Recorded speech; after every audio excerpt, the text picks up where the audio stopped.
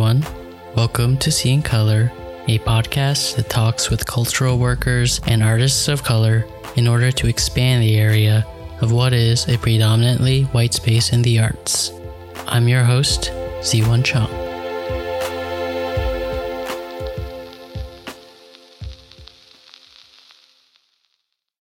Hey everyone, I hope you're doing well.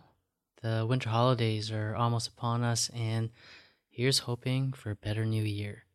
The news about COVID and all the variants doesn't seem to end, so stay safe wherever you are. For this week, I have May Melissa Cat, a multidisciplinary artist whose work spans video, paintings, glass, and live performances. May grew up in Chicago and graduated from the Cooper Union School of Art in New York City. Her work plays a critical role on the dominant discourses towards the community, the fantasy of the cultural other, and how contemporary art appropriated social imaginaries, bringing them into a diluted, universal conception of art. I spoke with May while she was finishing up a residency at Bunker Projects in Pittsburgh a few months ago, the city I used to live in. We ended up discussing third culture kids, zombie formalism, Thai horror films, mukbang, ASMR videos, and so much more.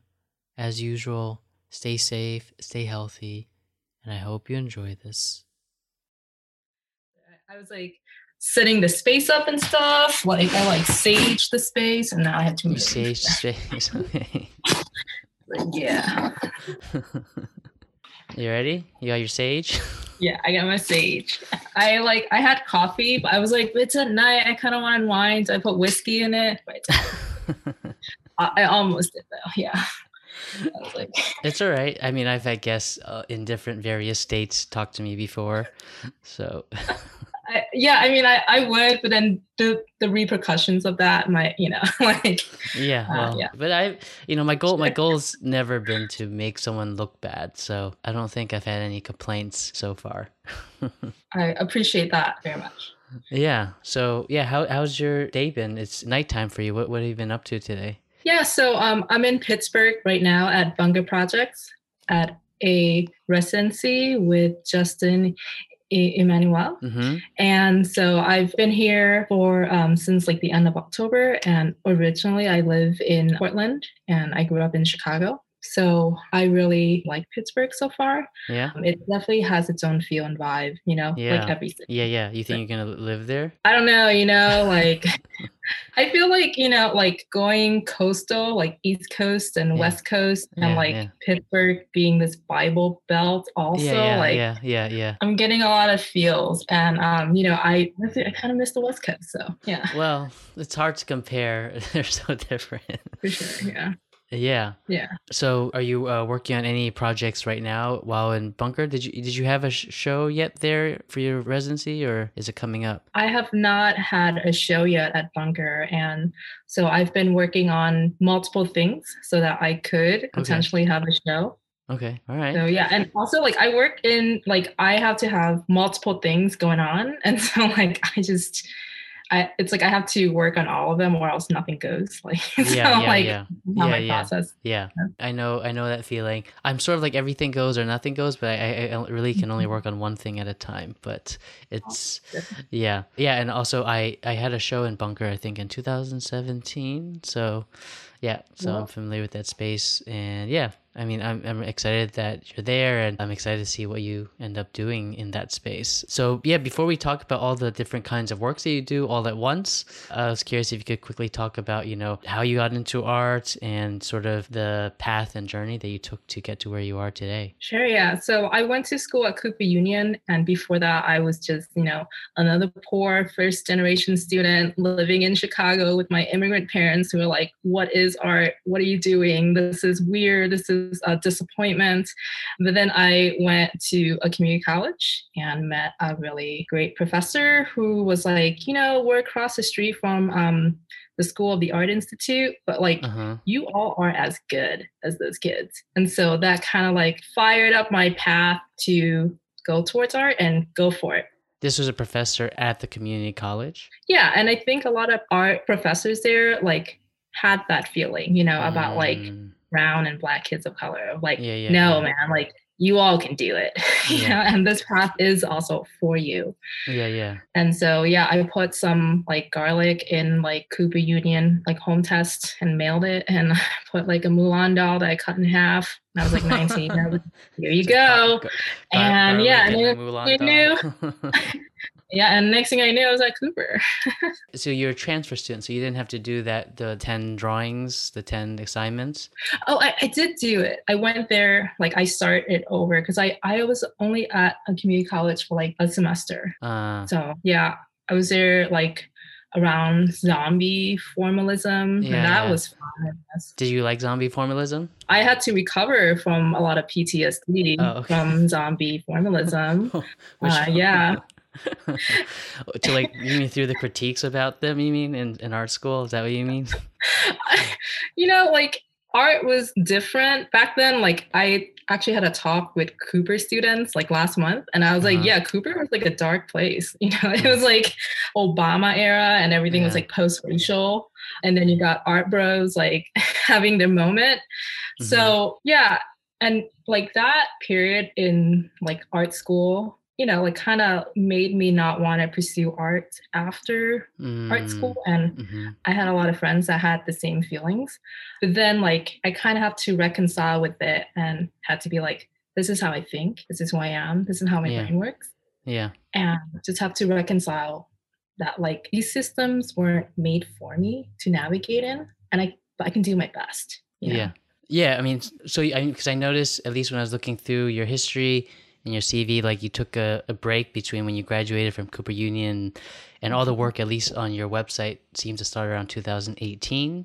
So after Cooper, did you move to Portland? Because I noticed that you're based also in Portland. I'm not sure what that timeline was like, or you moved back to Chicago. Yeah, I had a weird hitchhiking phase, and I was like traveling, and then I went to Portland, and I got enamored by like, you know, the futuristic Paul Bunyan. And I was like, this is where I'm going to retire. Oh, really? Like many millennials. Yeah.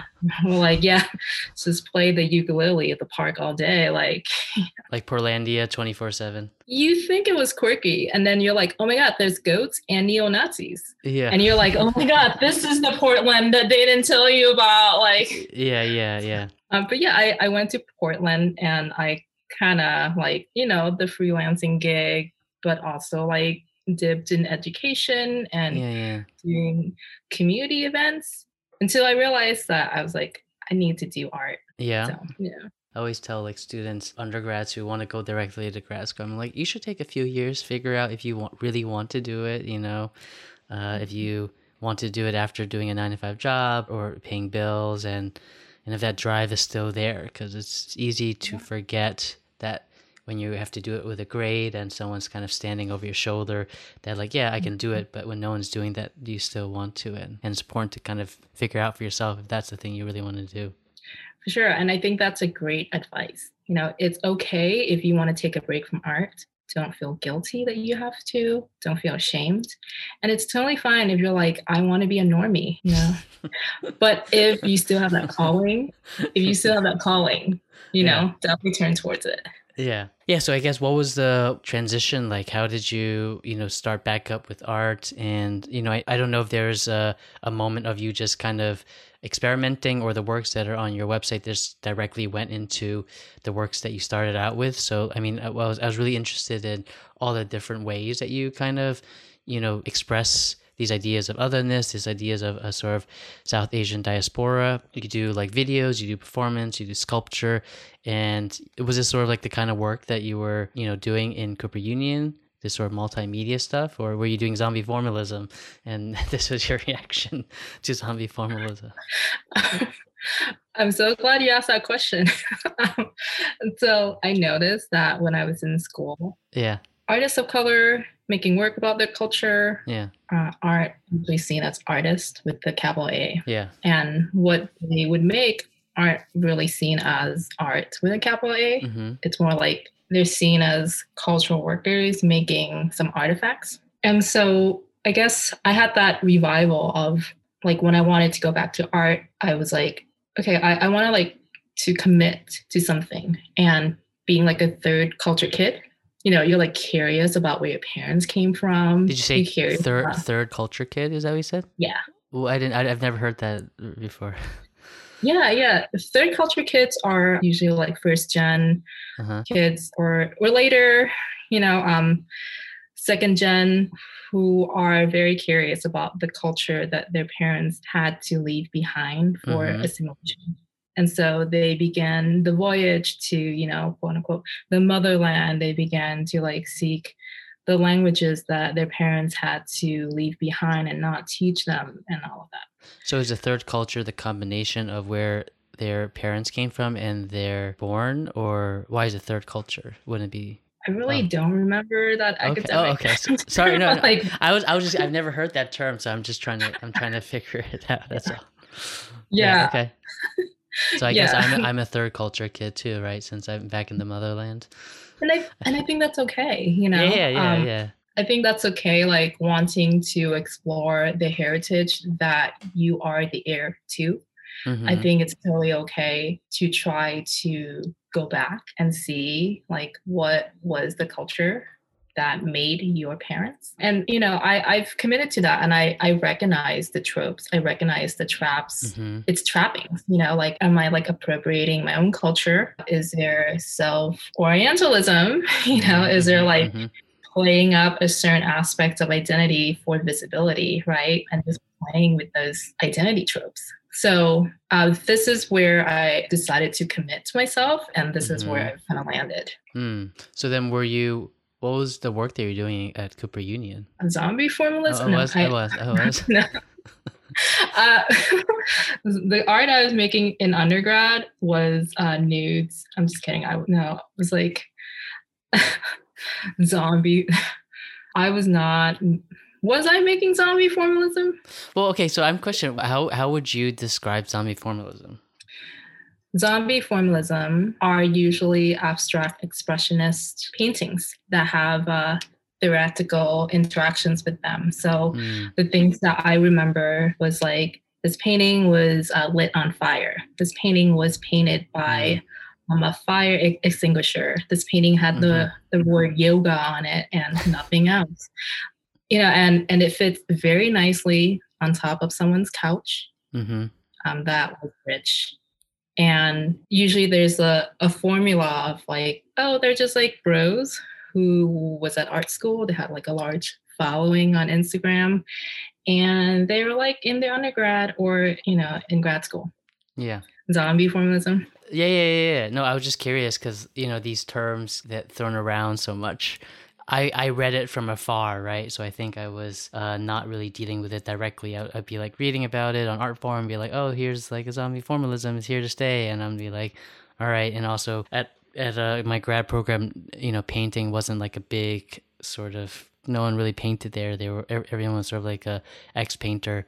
So that specific discussion was not one that was very carefully dissected, other than if you happen to read a review or critique. That's why I was sort of interested, since you were in Cooper Union, in New York City at that time, in terms of like the fire extinguisher. I'm like, I immediately think of, was it Lucian Smith, right, who did those fire extinguisher paintings? But like, no one was really discussing them beyond like, oh, okay, there's this painter who did that, So that's why I was sort of curious about it. Yeah. It was an important period for sure. So, like I had to like go back. Like when I had to reconcile with myself of like, I actually want to do art, I had to like go back to like that time period. And I was like, It was really painful to look at and like remember like the critiques that I would get, as like a person of color, as a woman, things like, you only did this because it looked pretty, like how misogynistic is that? Just like my art. Wait, they say that to you, but would the zombie formalists get away with the same thing? No, they're just like, whoa, man, that yoga word, just like such like lots of jokes. Like, I wonder what it means. Yeah. So, but yeah, I had to read about it and kind of like understand like the bubble, like fads and, why you do what you do, and why you salute to what you do. Yeah, totally. I mean, I had to sort of figure that out too. In my experience also is like kind of like what you said. I think for a long time, I think if you were making work about, I guess, your parents' country, or what do you call it, third culture, as a third culture kid, I think part of that was also this question when you show your work is sort of like how do these people discuss it, since they have had so few instances of knowing how to discuss it and a sort of support in any sort of intellectual or even humanly way to have these sort of discussions. And so you would always, like you said, question it. And yeah, I think for me, always like figuring out, how much of this was appropriation, how much of this do I discuss. And I think at least the work that I've seen you made, it seems like you kind of became this, the person that you are with the decisions that you made in terms of like, yes, this is exactly what I'm going to do, and I'm going to sort of be in your face about it. And sort of like, I think you have that video, the Bird Foreigner, the Frang Ki Nok video. That seemed like I think that's like one of your earlier videos, or that seemed like the message that you wanted to say, like, I am here, as the artist that you are, as May Melissa Cat. And yeah, I was curious, how that specific video came to be. Did you travel in Thailand and experience these expats kind of doing their thing? Yeah, so Full-on Kinok Bird Shit Foreigner is a video that has two characters played by me. One is a white expat talking about race issues, and his wife, who corrects him and eventually like burns him. And there's a cliffhanger on like what happens to him, right? And that was kind of like I was taking a lot of conversations that white expats would say and comment on, especially when it comes to race. That was done around the George Floyd protest in the summer of 2020. And I was at Chautauqua Visual Arts residency program. And that was for a workshop with Caleb Lindsay. So if you watch that, you could see that he has, right? With the voiceover and the dubbing. And, I've always, honestly, he's like one of my art heroes. And I actually saw him at CMU speaking, and I was like, his videos are like way ahead of his time. Yeah. But yeah, that was made during his workshop. Oh, nice. You asked, did I experience that? Like in Thailand, like the expats. The thing about expats is that they come to you. Like if you're like an Asian woman, they're like, ooh, like I'm just gonna put my hand on her because like I did that in like some province in Thailand. And it's like, I'm in Chicago. Like, why are you touching me? And they're like curious about you because they want to fetishize you. They have this like imagination of like the docile, like Asian women. And so acknowledging like that power dynamic, acknowledging like that's the currency and the exchange that they're forcing. I kind of like wanted to put that in that video and just talk about like, why do people seek international marriages when there are cultural and language barriers, Yeah. I mean, that's great that you got to meet Caleb Lindsay. I think I met him once in Oxbow. He was there for like a few days. But yeah, I see that link directly. I didn't realize that you were taking a workshop, but yeah, it's like totally that sort of everything about that was, I think I can see the references and the influences of Caleb's thing. Have you been to Thailand? A little bit when I was younger, but I don't have the money, or like my parents are in Chicago. Yeah. But I've been reading a lot about the protests in Thailand, and now I'm like actually really curious. Yeah, I felt like I could read a lot about all these different things, but then kind of living here, yeah, it's just different. And I thought it was interesting when you were talking about these sort of expats. I think a lot about expats in terms of like, why are Americans the only ones considered expats? But like if you're an immigrant who comes to, the US, it's not like your parents are expats, right? It's like, it's a very specific designation for who is an expatriate and who also likes calling themselves expats, right? Like you've got all these Americans in Asia saying, shouting out like, hey, I'm an expat, but there's this sort of weird power dynamic that happens. Yeah, and like expats there I'll call Falang, which just means like a white person, but then they'll go on like a YouTube channel and they're like, this is so hurtful. It hurts me when they don't call me by my name. They call me a Falang. And I was like, okay, boomer. Yeah. And like, that's usually their thing. And then to tie that in with like the Full-on Kinok, which means bird shit foreigner, it's like, you just got to accept it, man. Like, yeah. Yeah, there's just different levels of power dynamics with this stuff. But, I laughed also a lot at Farong Kino video just because, in my experience at least, all the white foreigners in these Asian countries, they're like, if you actually speak English, they're awkward as shit. For sure, yeah. They're definitely put on a pedestal Yeah, because yeah. whiteness is put on a pedestal, and like the European powers is kind of responsible for making the modern Thailand, right? So yeah, I could see that. Yeah, yeah. After that, I also noticed you have this sort of love of horror films. Yeah, I love Thai horror films. Uh-huh. I am Thai horror films. I know. So the Thai horror films came about with my like obsession with this ghost, the Southeast Asian ghost called Pi Krasu. Mm-hmm. She's basically a Cambodian princess who I guess like had to marry a Thai prince, Okay. but she was caught having an affair with a soldier, and so Okay. they were going to burn her. And the day of, she went to a witch, and the witch gave her a potion so that she wouldn't be burned. But it only worked due to the timing. So her insides, like her intestines and organs and her head, was the only remaining part of her. And so she became this vampiric, cannibalistic ghost that, flies at night. And she has like this green glow, I guess, according to this like Thai soap opera. But she's like a social construct, and she's used to like enforce certain things throughout centuries, right? And I love seeing her like in like contemporary movies. Like she's like still existing, she's like still like having romances with like people here. And so that came about when I was young. Like my grandmother would like wake me up to school with like this Thai ghost soap opera.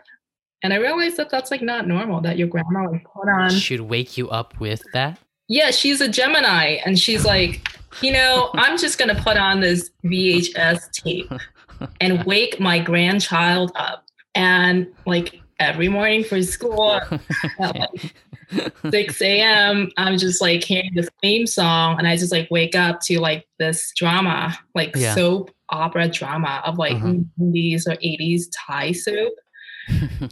And then growing up, I was like, I'm forever haunted by that. I have that inside of me, like the theme song, like the ghost that they made for film, and so I wanted to explore that in my work. So yeah, for Open Signal New Media Fellowship in 2018, I proposed that I would watch Thai horror movies for a year. And that was a very interesting research. Yeah, the reason I was curious is because I have a hard time watching horror films in general. So okay. I thought you meant, I'm curious because I too have a Gemini grandmother, but yeah, I don't know. Yeah, no, I mean, but when I was looking at your videos, I mean, I think it's not just about the horror, but like you said about the ghosts, right? I think that part is really, I think a lot about just the way that our ideas and conceptions of Western ghosts are different from ideas and conceptions of ghosts, and also the afterlife and like, karma that kind of exists in Asia and different parts of Southeast and Central Asia. And, and you've done a work, like you said, I believe Karmic 1, and then you're working on Karmic 2, dealing with watching these horror films. And I was wondering if you could talk about, how you think maybe ghosts kind of are different and function as different things in, say, Thai culture than, Western or American cultures, ideas of ghosts.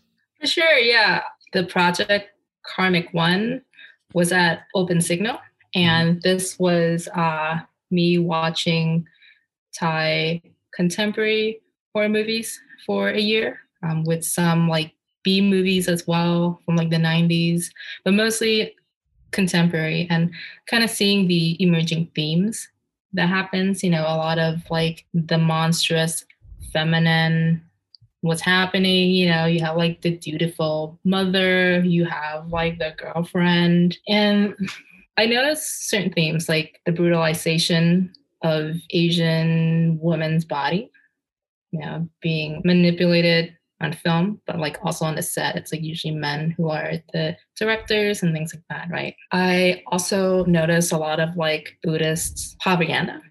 Like, so when we were talking about like Western horror movies, it's like there's a lot of slasher, right? There's a lot of like blood. Yeah. It makes it scary. Like there's a lot of gore. Yeah. There's a lot of like the horror of like seeing your insides like crossing the threshold of your Mm-hmm. skin Mm-hmm. coming out, right? And what that symbolizes. In some of the movies, it's like in Thai, I really like poltergeisting. I really like it when they haunt through objects, when they Mm-hmm. haunt through like absence Mm-hmm. of their bodies. And, you know, there's something to be said about like Western movies that like rely on linear Abrahamic like time Yeah, and yeah, like yeah. Buddhist, like versus Buddhist, like cynical Cynical? Buddhist time. Oh, Yeah, that cyclical. goes Yeah, in yeah, yeah. cycle. Yeah, yeah. Yeah, like cycles, like certain Yeah, yeah. cosmology that like restarts again. So like Mm-hmm. the concept of reincarnation, of like karma, of like undoing certain deeds or like doing certain deeds to balance out the karmic scale. And so that was why like I title it Karmic One, Mm-hmm. because I just wanted to touch on the idea of cycles, the idea of like karma, the idea of reincarnation. So, in one of the videos, I was collecting sunsets and sunrises in horror movies to kind of talk Mm-hmm. about reincarnation. Mm-hmm. Yeah. And I noticed that horror movies rely on sounds, like the Yeah. sonic components Mm-hmm. tells you when to be scared. Sometimes they trick you. Sometimes they manipulate your emotions. You know, they play with your feelings. It really affects me, those sounds. For sure. And sometimes that's just it. Like it's just like the sounds that Yeah, like yeah, is yeah. giving you the Yeah. bodily sensations, Yeah. you know. And so I've decided to take out the sonic components Mm. and rely on your eyes, I guess. And so with Karmic 2, I'm really excited about this because I get to make the soundscapes. Hopefully I can make like these like dreamscapes of like ghosts or so. Mm-hmm. So I've been working on that. And so what exactly will it happen? Would it be just the soundscapes, or you're also going to be having additional films with it? It's up in the air, you Oh, know. okay, okay, all right. If the visual is called to like interact with the sound, Mm-hmm, mm-hmm, then yeah, they will be there. And the reason of it being karmic too is that like I really like the idea of like cycles, right? Like I want this to like mm-hmm, continue, you know, mm-hmm, like I want to mm-hmm, see what I did after karmic 2 to lead it to karmic 3, you know? mm-hmm. So Yeah, yeah. yeah. Yeah, kind of like you just said, like a sort of cycle. And yeah, I mean, when I'm thinking about these sort of cycles and karma, I mean, I think the first Thai movie that I was exposed to with this sort of topic, I'm sure you've seen it, Uncle Bumi, who can recall his past lives. Yeah. What did you think of that? Was that too slow and artsy, or Okay. what? That's so funny you mentioned that because I just posted a meme about that. Oh, It's you like did? spirit memes. Yeah. What did I think about it? I love his style Yeah. of cinematography. Like I love how they're paintings that tell Yeah. its own stories. Yeah, yeah. I love that there's like political like statements like embedded into like the lines that the character like Mm, you know, mm. very careful with the word choices. I like that a lot. Yeah, and the spirit monkey memes was also a plus after.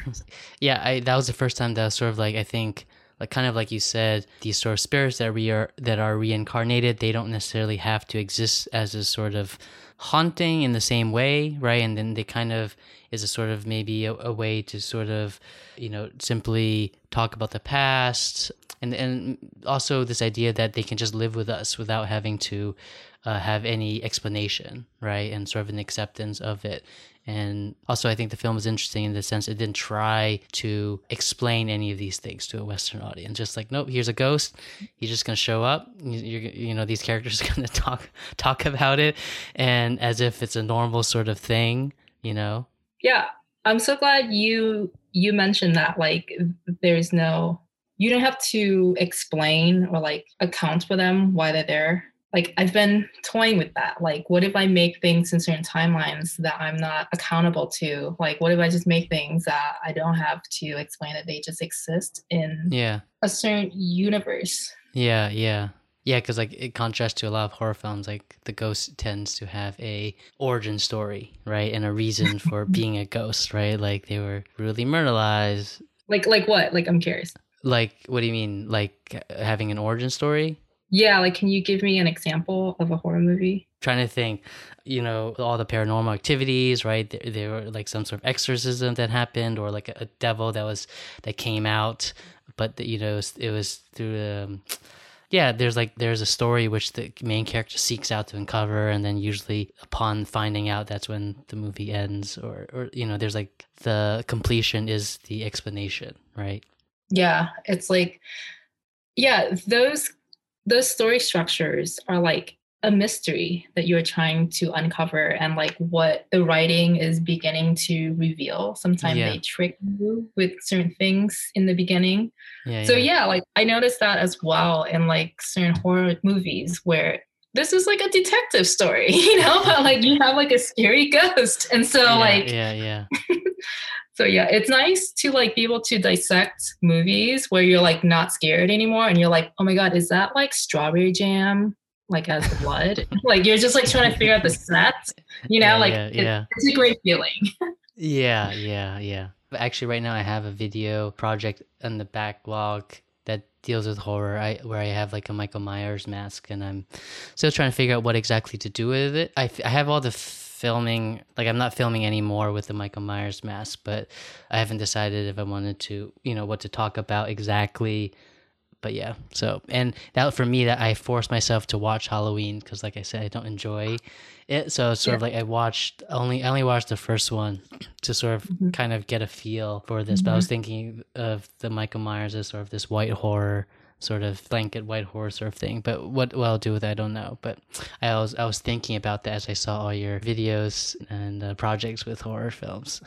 Yeah, that sounds exciting. White horror. Yeah, I want to know. Yeah, sounds exciting. So yeah, and I guess I'm also curious. The other video that I saw, I think as you were talking about, you work on all these different projects at once. You also had a ASMR mukbang video, which is talking about a whole another subculture of, I'm not even sure how to describe it, but I believe it started in like Korea, right, or Japan. This idea of these sort of skinny Asian women eating huge amounts of food as a sort of weird food porn for the internet that has caught on, and now I feel like it's everywhere.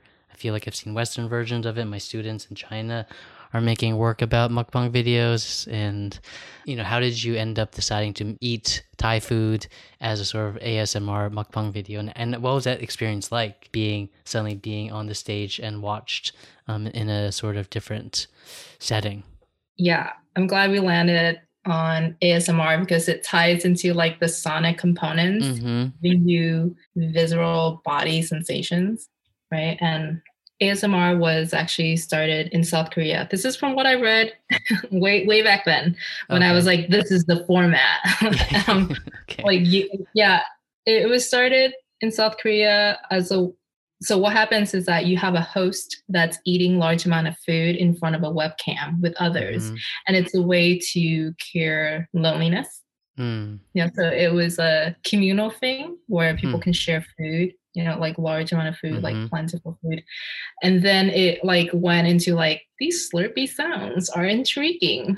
Yeah, And then yeah, it was yeah, like, I yeah. wonder what they're eating. And then it's like, I'm obsessed with their nails digging into Yeah, those yeah, fluffy yeah. things. Yeah, yeah. And so it like spiraled into like very sensational thing as Yeah, yeah. like out of I'm doing this with my friends Mm-hmm. as a community. Mm-mm. And so I just really like that the idea of like consumption, like consuming things was also like embedded on there where you're Mm-hmm. literally eating food, you're Mm-hmm. like masticating food.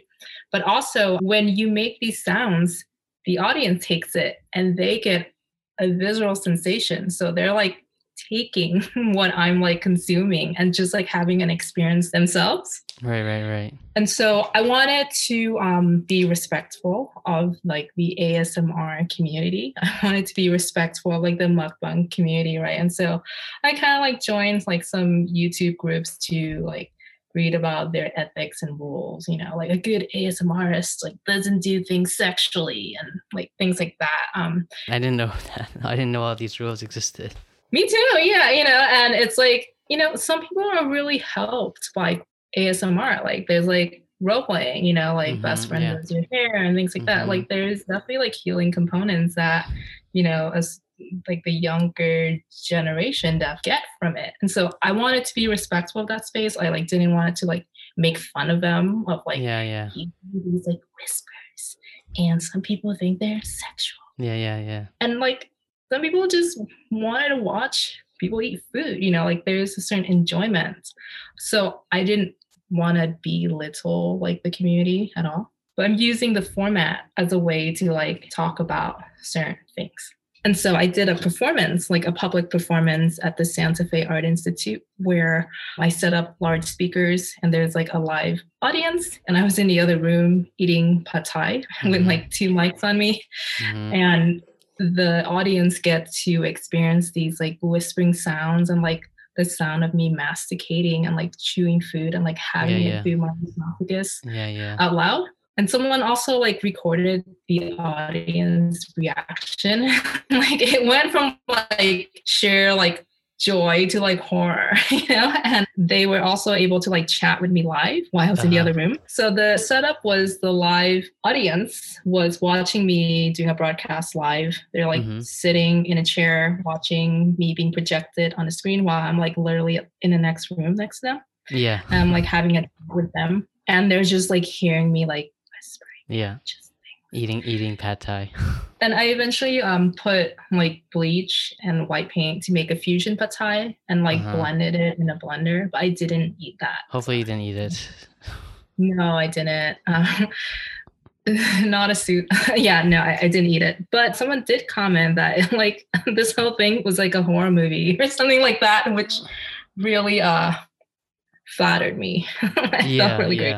I think there's sort of creepiness in the way that you're kind of speaking to the audience that was hard to take your eyes off, you know, as a viewer. You know, how did you end up choosing pad thai over any other sort of Thai food? And did you make the pad thai yourself? Did you order it? The other thing that I was thinking about when I watched that film was I was thinking of, you know, Rick Rick's, you know, food pieces where he basically serves pad thai in a gallery. I'm assuming you know that piece. I'm just curious, like, how did you think about that relationship? Yeah, for sure. Yeah, pad thai is here to stay, and like the Thai contemporary art canon, you know, like it's like the staple that I just have to like keep reaching like into, and to me, like it's like loaded at this point, you know. Yeah. So at first, I was like, maybe I'll just eat like crappy food, but then I was like, actually, I want to enjoy this, you know, like, and so Natapal Ma, who is another Thai artist at the Santa Fe Art Institute, was kind enough to make me a delicious plate of pad thai. So awesome.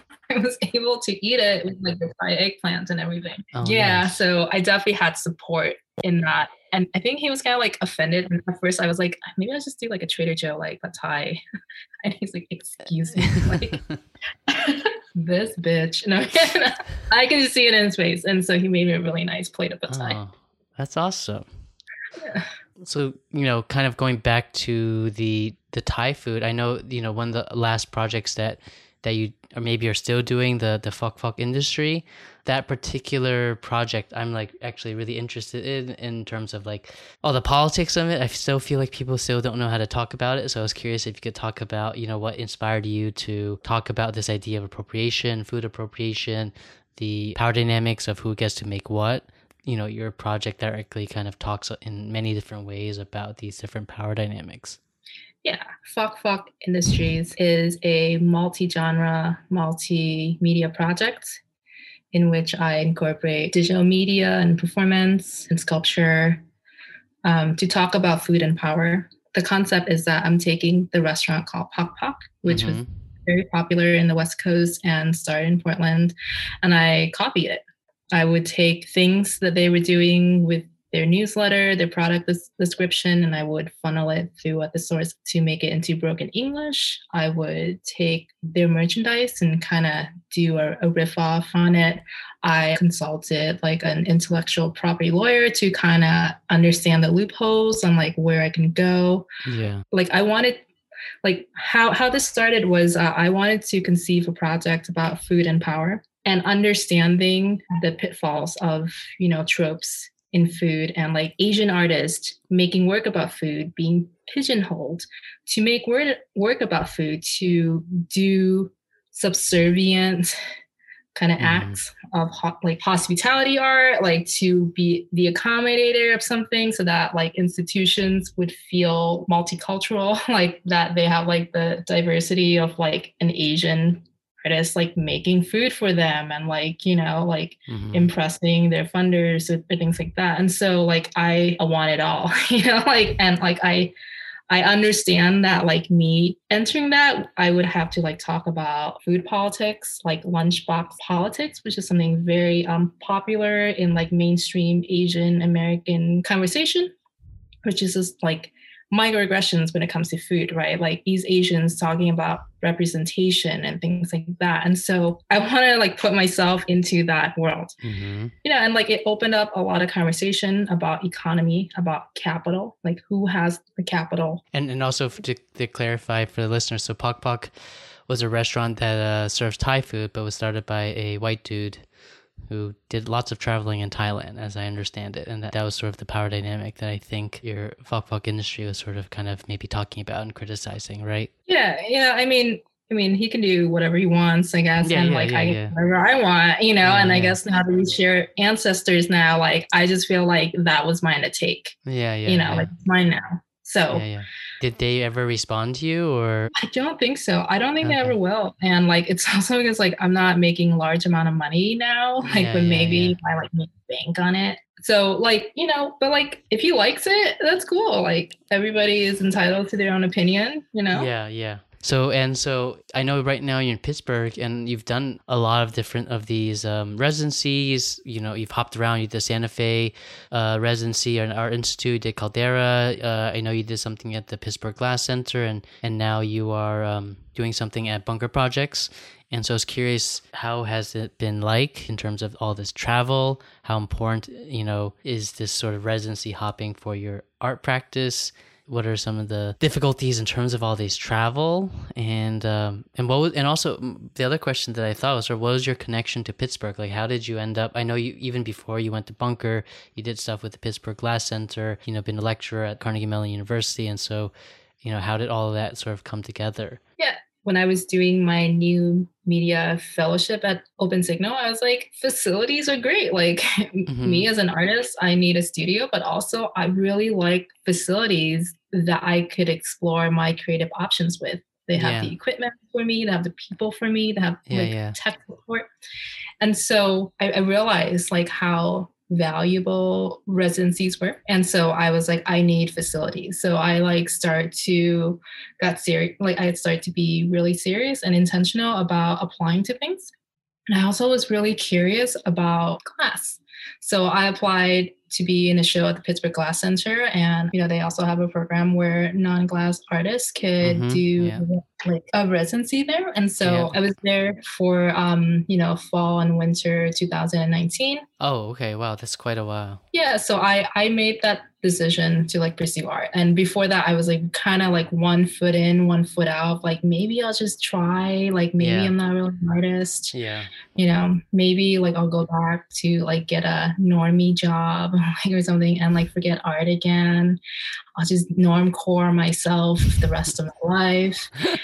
And then I went to Pittsburgh Glass Center and I started making work and I was like, yeah, this is how I think, man. I'm just going to do some glass chicken wings. I'm just going to do this and that. Like, if Pok Pok's known for their chicken, like I also want to be known for my chicken, you know? Yeah. So I casted that. And then I went to Santa Fe Art Institute next in New Mexico. And that was amazing. Like I met like artists that I really vibe with. You met Carol there, right? Yes. Like I was going to say art legend. And so I met Carol there. A shout out to Carol Zoe. Yeah. Yes. And then I was in WSEG project in upstate New York, and then COVID happened. Yeah, but like I had these things line up back to back. Yeah. And I realized like as depressing, like traumatizing of like 2020 was, I realized that I had a lot to say.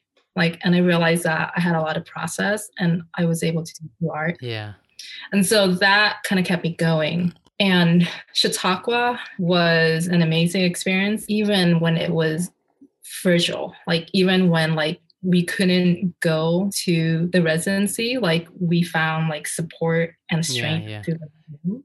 Yeah, yeah. And so like that really set things up for me of like, yeah, I need to do this for myself. Yeah, Yeah. yeah.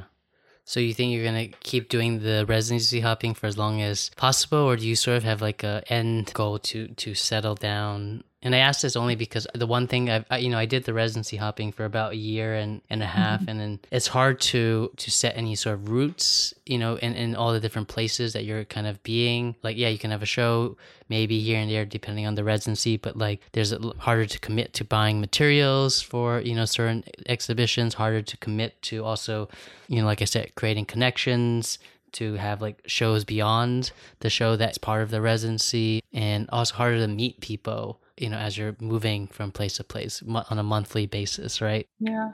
Yeah. I mean, those are the pitfalls, and, I realized I was like, I need a storage space. I need this, I need that, to like accommodate like Yeah. being mobile, and sometimes it's like, oh my God, these are like, I realized like I just talked to strangers for like 2 years. Like I was just like, everyone's a stranger to me. And we make it work. And, I would say like, I made a joke today. I was like, as long as you like don't fall in love, like you're fine. Like you can like go hopping. As long as there like aren't things that are like binding you to a place. But then I was like, but if you like dive head in, yeah, like maybe it'll fizzle out by the time you leave. Like, but I was just making some jokes. Yeah. So yeah. Don't fall in love. What else? So don't fall in love. Anything else for aspiring residency hoppers? Get to know the locals. Like yeah. When I was in Santa Fe, I know like the Thai aunties, like there were like 10 of them, and me being there increased the population by 20%. Yeah. And and I would joke with them, like I was like, oh, this is like Thai Town LA. It's like like Thai Town Santa Fe, Yeah. And they would baby me. They would, make tons of food. They were like, you want to go to the gym and like, go soak? And I was like, oh my God. And in Pittsburgh, I really enjoy talking to people who don't do art. Like I like that stimulation as well. Yeah. So in Chicago, I was like, I was in Chicago for a bit. I was rooming with some like University of Chicago, like math students. And I was like, hey, like I love understanding the environment around like the art institution. Yeah. So I'd say be curious. Yeah. What else? I don't know. Okay. Oh yeah, like waterproof everything. Like I'm like weatherproofing like my bags, my luggages, like my shoes, my coats. Like you never know the weather. Are you driving from residency to residency? No, I'm flying. Oh, you're flying. Okay. I acknowledge that like there are certain places where you just have to blend in. So don't look like you work in tech at all. Like that's like you're gonna get robbed. Okay, like just I guess be savvy when you're traveling. So yeah. When you have supplies and stuff. Yeah. Where has been your one of the more memorable residencies you went to? Yeah, I love Santa Fe. I love artists, hanging out with artists. I realized that artists make the residencies. Yes, yeah. Really, like the artists make the art world. Really, like none of you would have been here. So yeah, I like just getting to know people. Yeah. I also love Chautauqua. Like I know it was virtual, but like Chautauqua people just love each other. Like they're like lovey-dovey.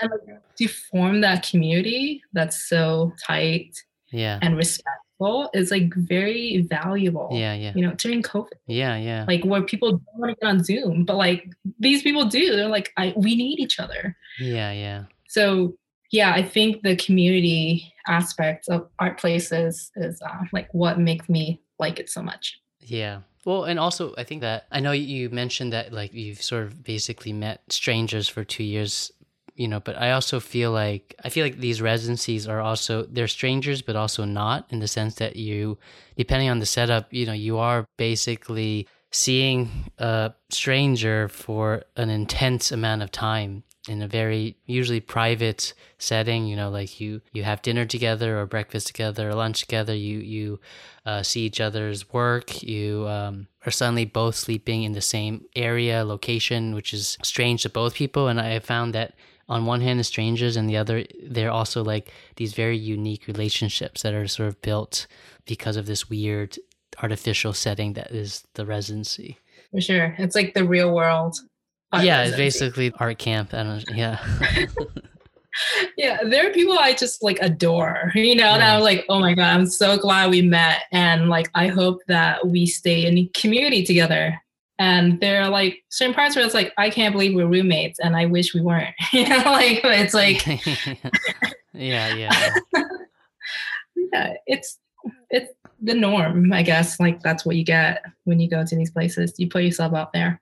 Yeah, totally. And so how long will you be in at Bunker? Is that set or that's also up in the air with stuff? That's up in the air, you know, with everything reopening right now, like a lot of things are shifting. So I'm trying to like feel it out.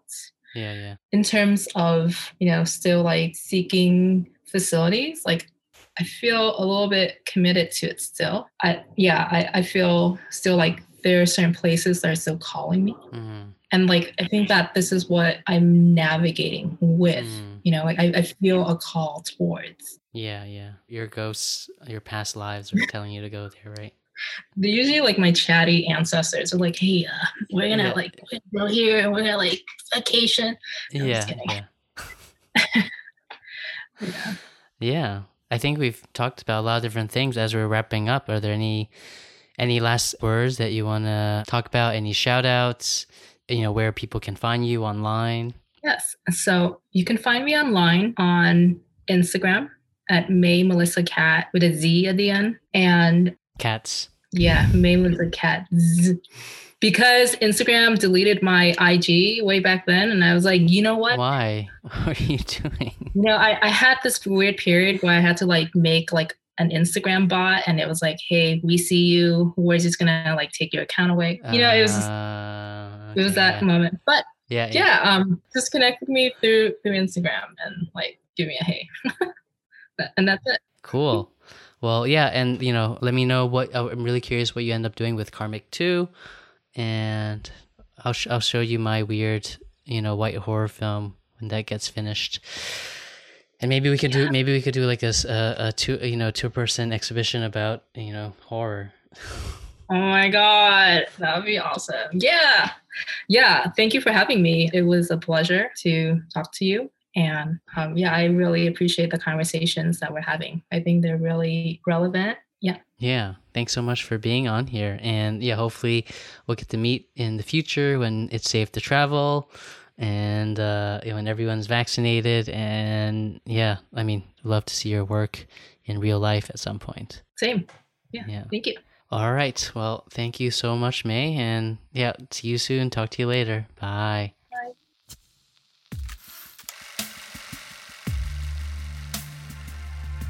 Seeing Color is recorded, edited, and produced by myself, Z1 Chung. Original music by Alex Chow. You can find more information on the website www.seeingcolorpod.com or on Instagram, Twitter, and Facebook under the handle Seeing Color Pod.